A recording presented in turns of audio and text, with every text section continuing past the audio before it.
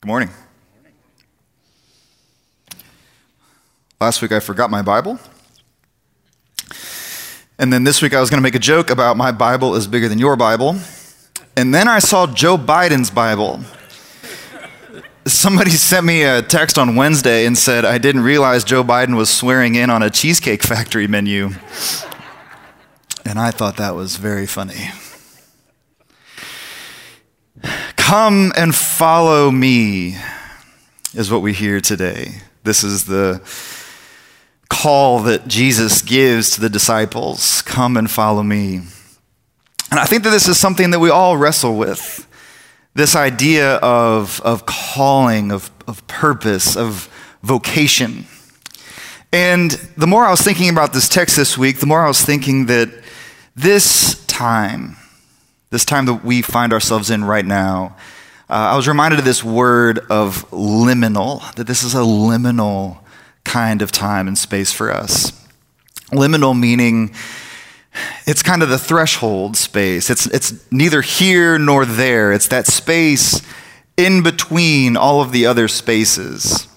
And it's a time where we are disoriented. It's a time of anxiety for a lot of us. It's a time of a lot of ambiguity, disorientation. Because for so many of us, we feel like we need a kind of clear vision into the future. Like, what is 2021 going to hold for us? And the reality is we just don't know. We're trying to navigate so much of not just COVID, but then what does post-COVID world look like? We hear deadlines like, well, maybe by the middle of the summer, things will be more or less back to normal, or maybe it'll be the fall, or maybe if this happens. And there's just so much, it feels like, that's up in the air for us. This is the definition of liminal space. And one of the dangers of liminality is that while you're trying to process and move forward, the only thing that is clear to you is the past, is where you came from. And so liminal spaces oftentimes fuel nostalgia, and they try to hold up the status quo of what always has been, which can actually hinder us from moving faithfully into the future. So the question that we have to ask ourselves in these times is, will there be buy-in for the new? Will there be buy-in for the fresh work that God wants to do in our lives? And this requires something else entirely. This requires patience, and it requires faithfulness, trusting that God is the one who is carrying us along into the future.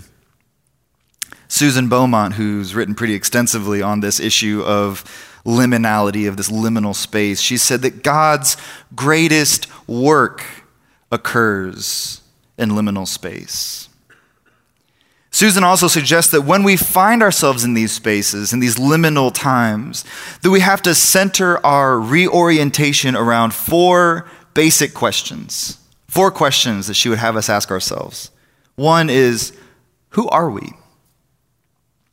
Two, who are we here to serve? Three, what do we stand for? And four, what is God calling us to do or become next? What is God calling us to do? And this is what I want to focus on today. Calling for a lot of us is a tricky thing. Often we think of calling as this is God's job assignment, or this is just the part that we're called to play in an act in which we have not yet seen the script. And so we're not exactly sure what this all looks like, but we do feel like we're called to something. And I think the worst version of this is something like God is kind of arbitrarily picking out roles for the world. And so in the arbitrariness of it all, there seems to be this uncertainty to it and an open-endedness to it all. Calling, vocation, what do we mean? Some people get good jobs, some people get bad jobs, and it's really up to God who gets the good jobs and who gets the bad jobs. And when people say, well, why is life like that? We can just say, well, God's ways are higher than our ways, right? And if you find yourself uneasy at all in the arbitrariness of this. I think that is exactly the point, that it should unsettle us to think that sometimes we believe the world works like this, that God is picking some people to do the good jobs and God is picking other people at times to do the bad jobs. And yet, this language actually has deep roots in our faith. There's this call in Isaiah where the king says, "Whom shall I send?" And Isaiah steps up and says, "Send me." There is a task, and the task actually demands a response. Then we find souls like Jeremiah and Paul, these figures that are set apart before birth, as we're told, for the work of God, that they're writing and they're crying and they're suffering under the terrible, merciless pressure of this burden, of this calling that God has placed on their lives. And they're unable, the text says, to ignore the calling. Listen to these words out of Jeremiah. Jeremiah is the weeping prophet. He says, "If I say I will not mention him or speak any more of his name, there is in my heart, as it were, a burning fire shut up in my bones, and I'm weary with holding it in, and I cannot." So people like Paul, people like Jeremiah, they're simultaneously unable to ignore the call that they feel that God has placed on their lives, and then they're at the same time tortured by it, almost destroyed by it in some sense. And then there are also moments when we witness the lives of those who we believe are called. And we ask, why does so-and-so have to do that? I remember as a kid feeling like ministry might be where I would end up. And I had a certain vision of ministry, a certain model that was kind of given to me. And anytime I would see somebody like a Catholic priest or see somebody like a Catholic nun, I would think, man, I'm so glad that I'm called, but I'm really glad I'm not called like that, right? Rowan Williams, he is talking about this whole business of vocation and calling, and he says, why does so-and-so have to be a nun? What a marvelous wife and mother she would have made. The irony there being, we think there's a better good for people's lives. There's a more fruitful kind of call for their lives that they could have landed in. And so often this is what calling looks like for us, that we actually sacrifice some good to give ourselves to a different kind of good. Maybe a good that's not as fully realized or recognized in the world. So, we view God as this kind of disruptive force in this way. This is what we see in our gospel text. This is what, if you go and read the New Testament text for today, the epistle, that God's inbreaking into our lives and into our world is all about disruption. It's all about taking the things that we expected, the plans that we thought we had for our lives, and actually flipping those things upside down, and that somehow that's good news for us. For those of us who feel called, it's really easy for us to carry this kind of air of how wonderful it is that God is calling me, and how problematic it must be for all the rest of them. And this needs to be resisted in us as well. I remember, again, as I was growing up and having conversations with my own family about, well, I want to do what you do. Well, I'm a fourth generation pastor's kid, so it has felt like the family business for a lot of my life. And I remember my dad telling me, I think my dad's watching today, so hey, Dad, don't forget to tithe today. I remember my dad telling me, if you can do anything else and be happy, do it. I think this is how calling exists for us. That if we can do anything else to be happy, do it. But what we find is that we're not able to. We're not able to. Again, I think that these are often broken ways of thinking about our calling in the world. In the Old Testament, the topics of calling and creating are really closely related to one another. And so we see texts like Isaiah 40:26, where God creates the stars, and what does the text tell us?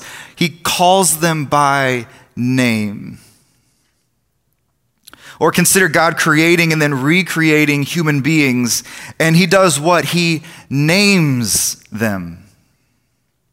The prophets, time and again, they say to the people of Israel, God has called you by name. Again, when Jacob is wrestling with the angel of the Lord, God calls him to his service by doing what? By giving him a new name.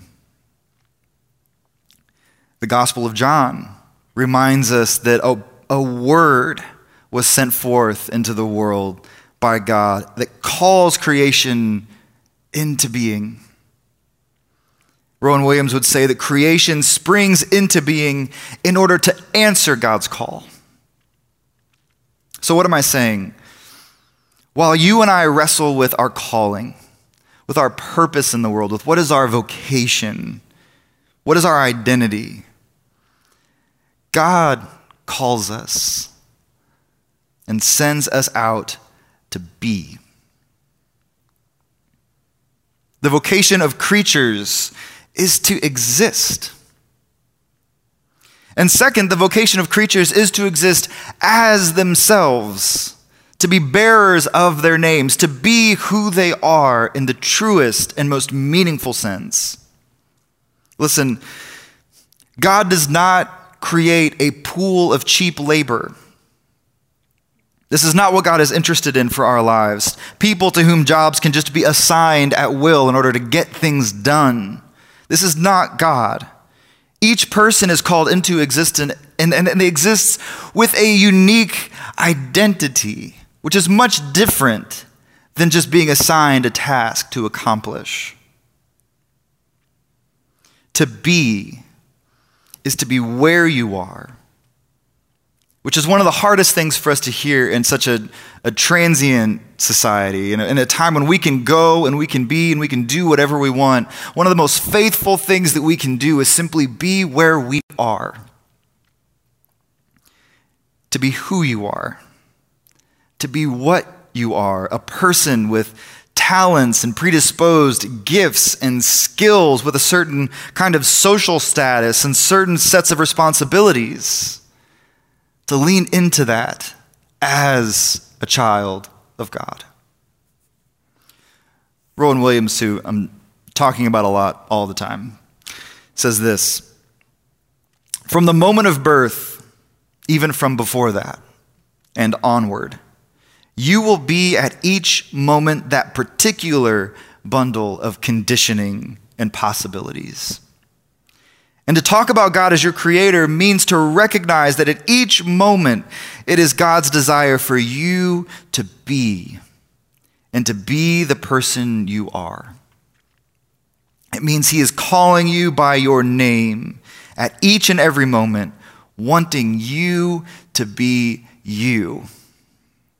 That's so refreshing. So refreshing at a time when we're so concerned about who are we going to be?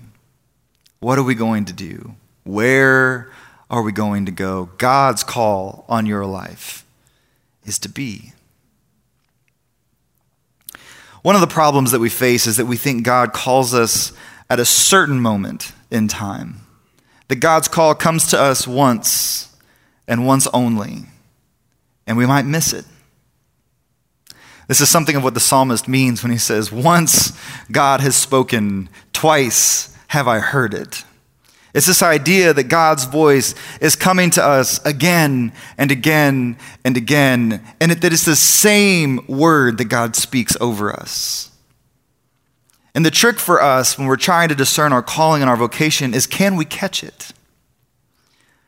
Can we at any point in our lives discern and be open to what the will of God is, the calling that God has for each one of us?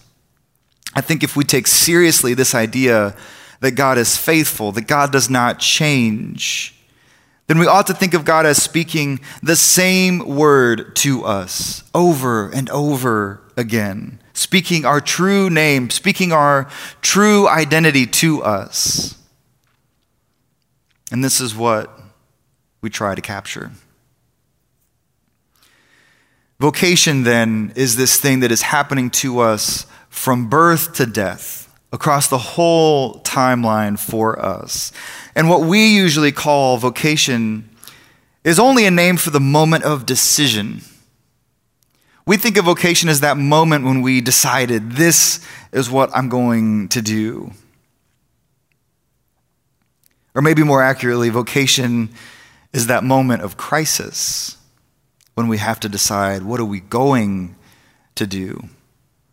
So many of you have been in this position in the last 12 months of having to make a decision, what am I going to do? This is vocation.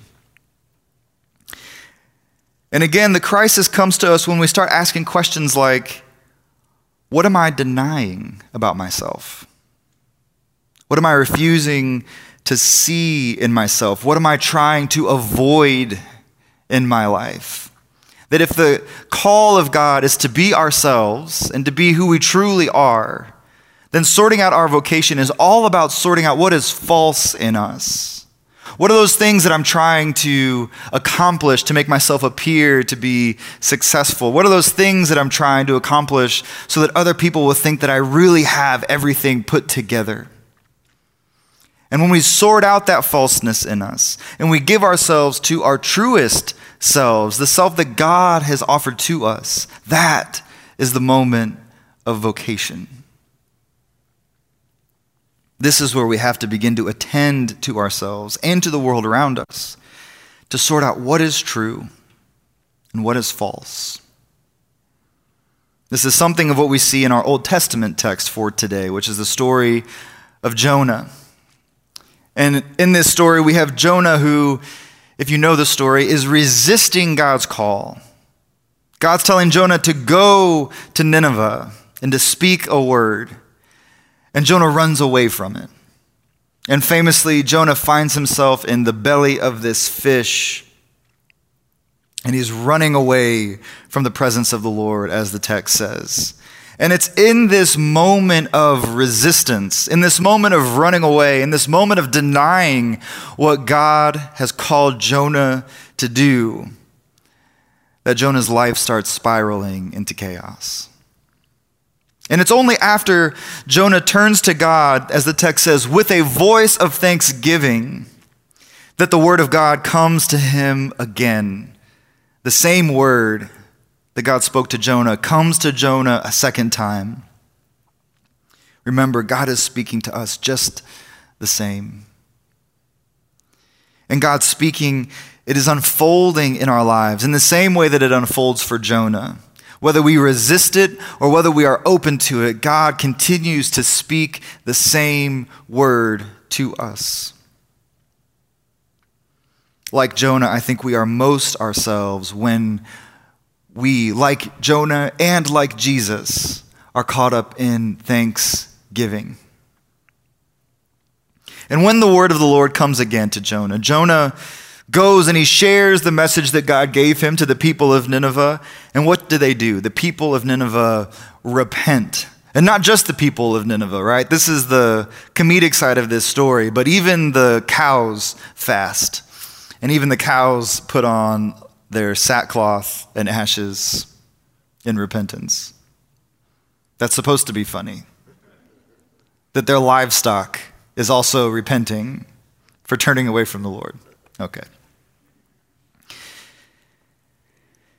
The sad part of this story to me is how much time Jonah spends by himself. That Jonah spends alone.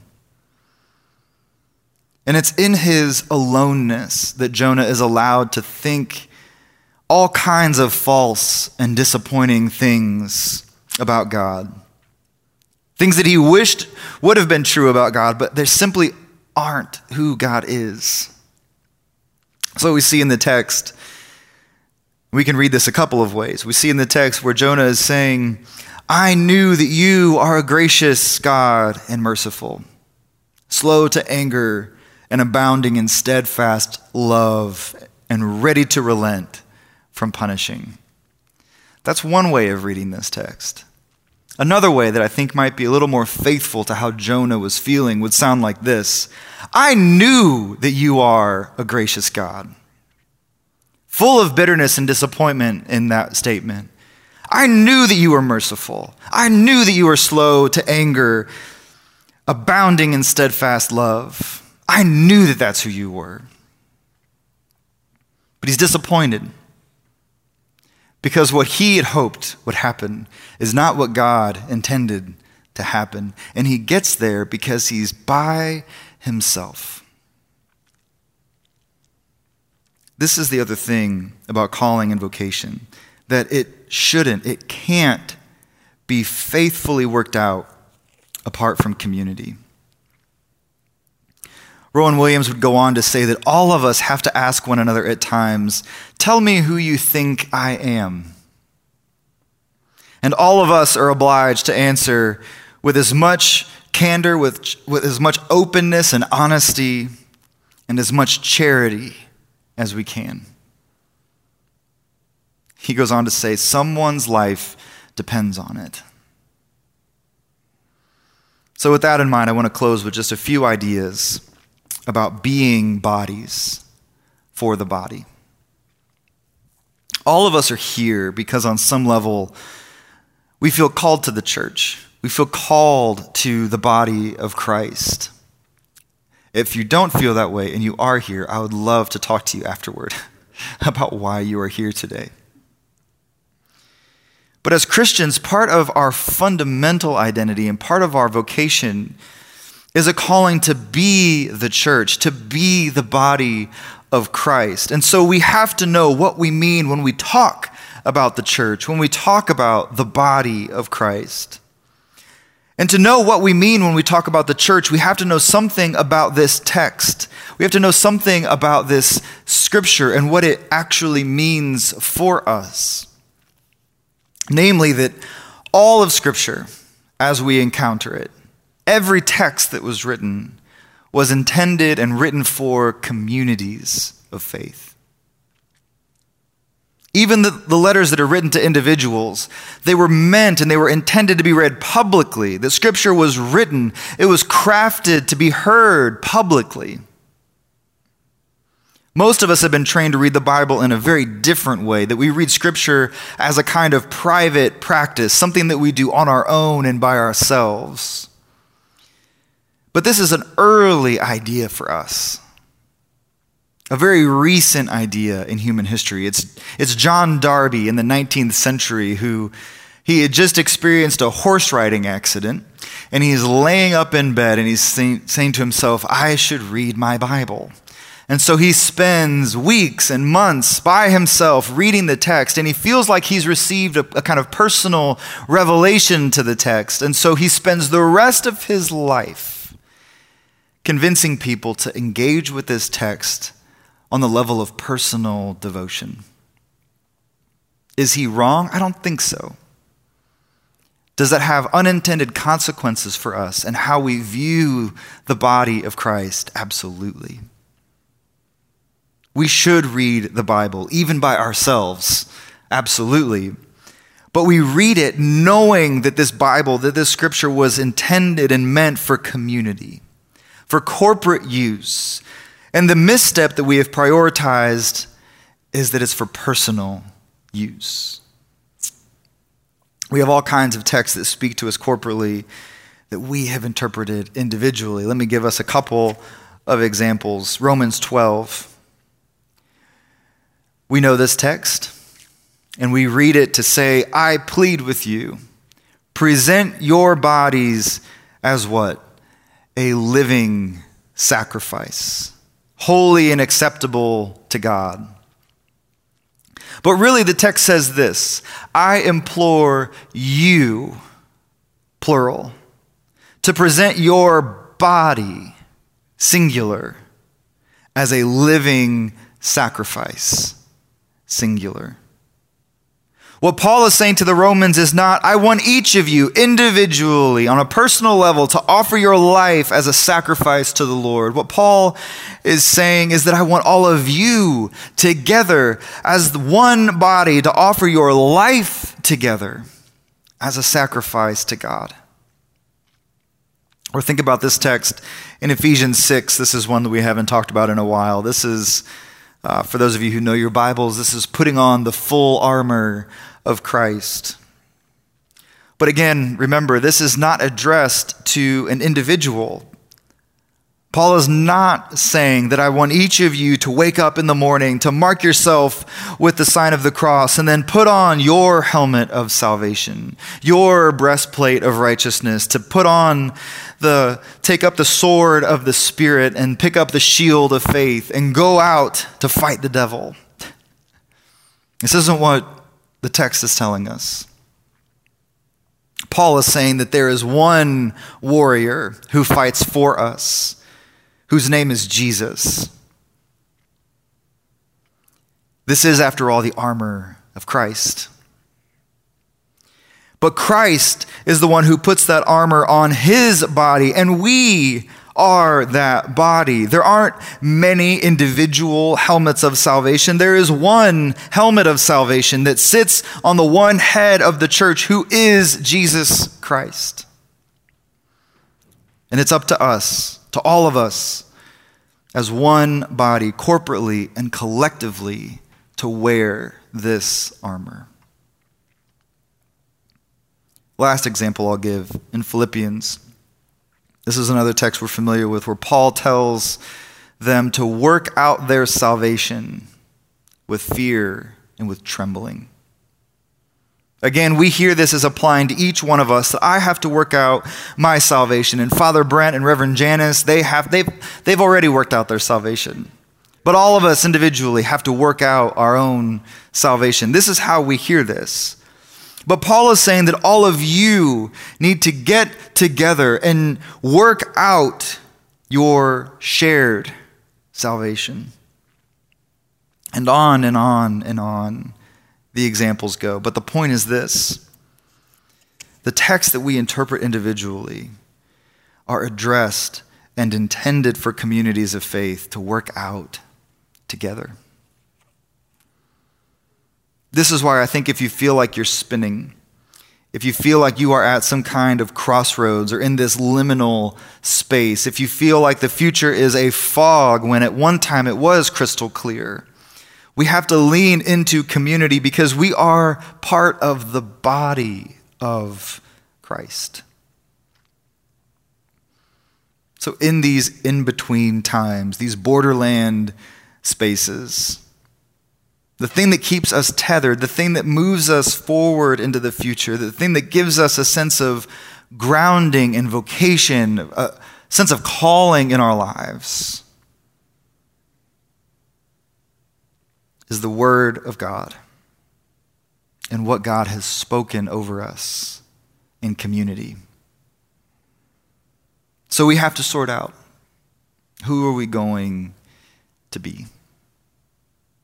My hope is that we continue to be a community of sanctuary, a community of safety, a community of respite, a community that is free of judgment and free of accusation, a community that has abandoned its fantasies of ownership over one another, a community that exists to establish and to protect an altar in the city of Tulsa, an altar that is the table of the Lord and not the table of the church. A table that is to be made ready for those who love God and for those who want to love God more.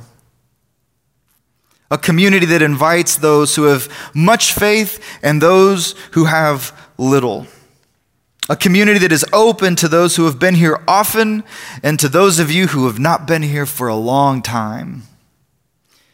Those of you who have tried and followed, and you who have failed. A community that says to everyone, come, not because we invite you, but because it is God and God's will that anyone who wants God should meet God here. And we know that eventually the liminality ends. There's resolution.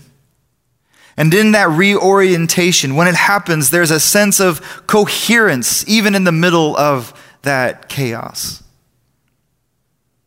It happens when we can, even in the belly of a fish, give thanks to God because we know who God has called us to be and to whom God has called us.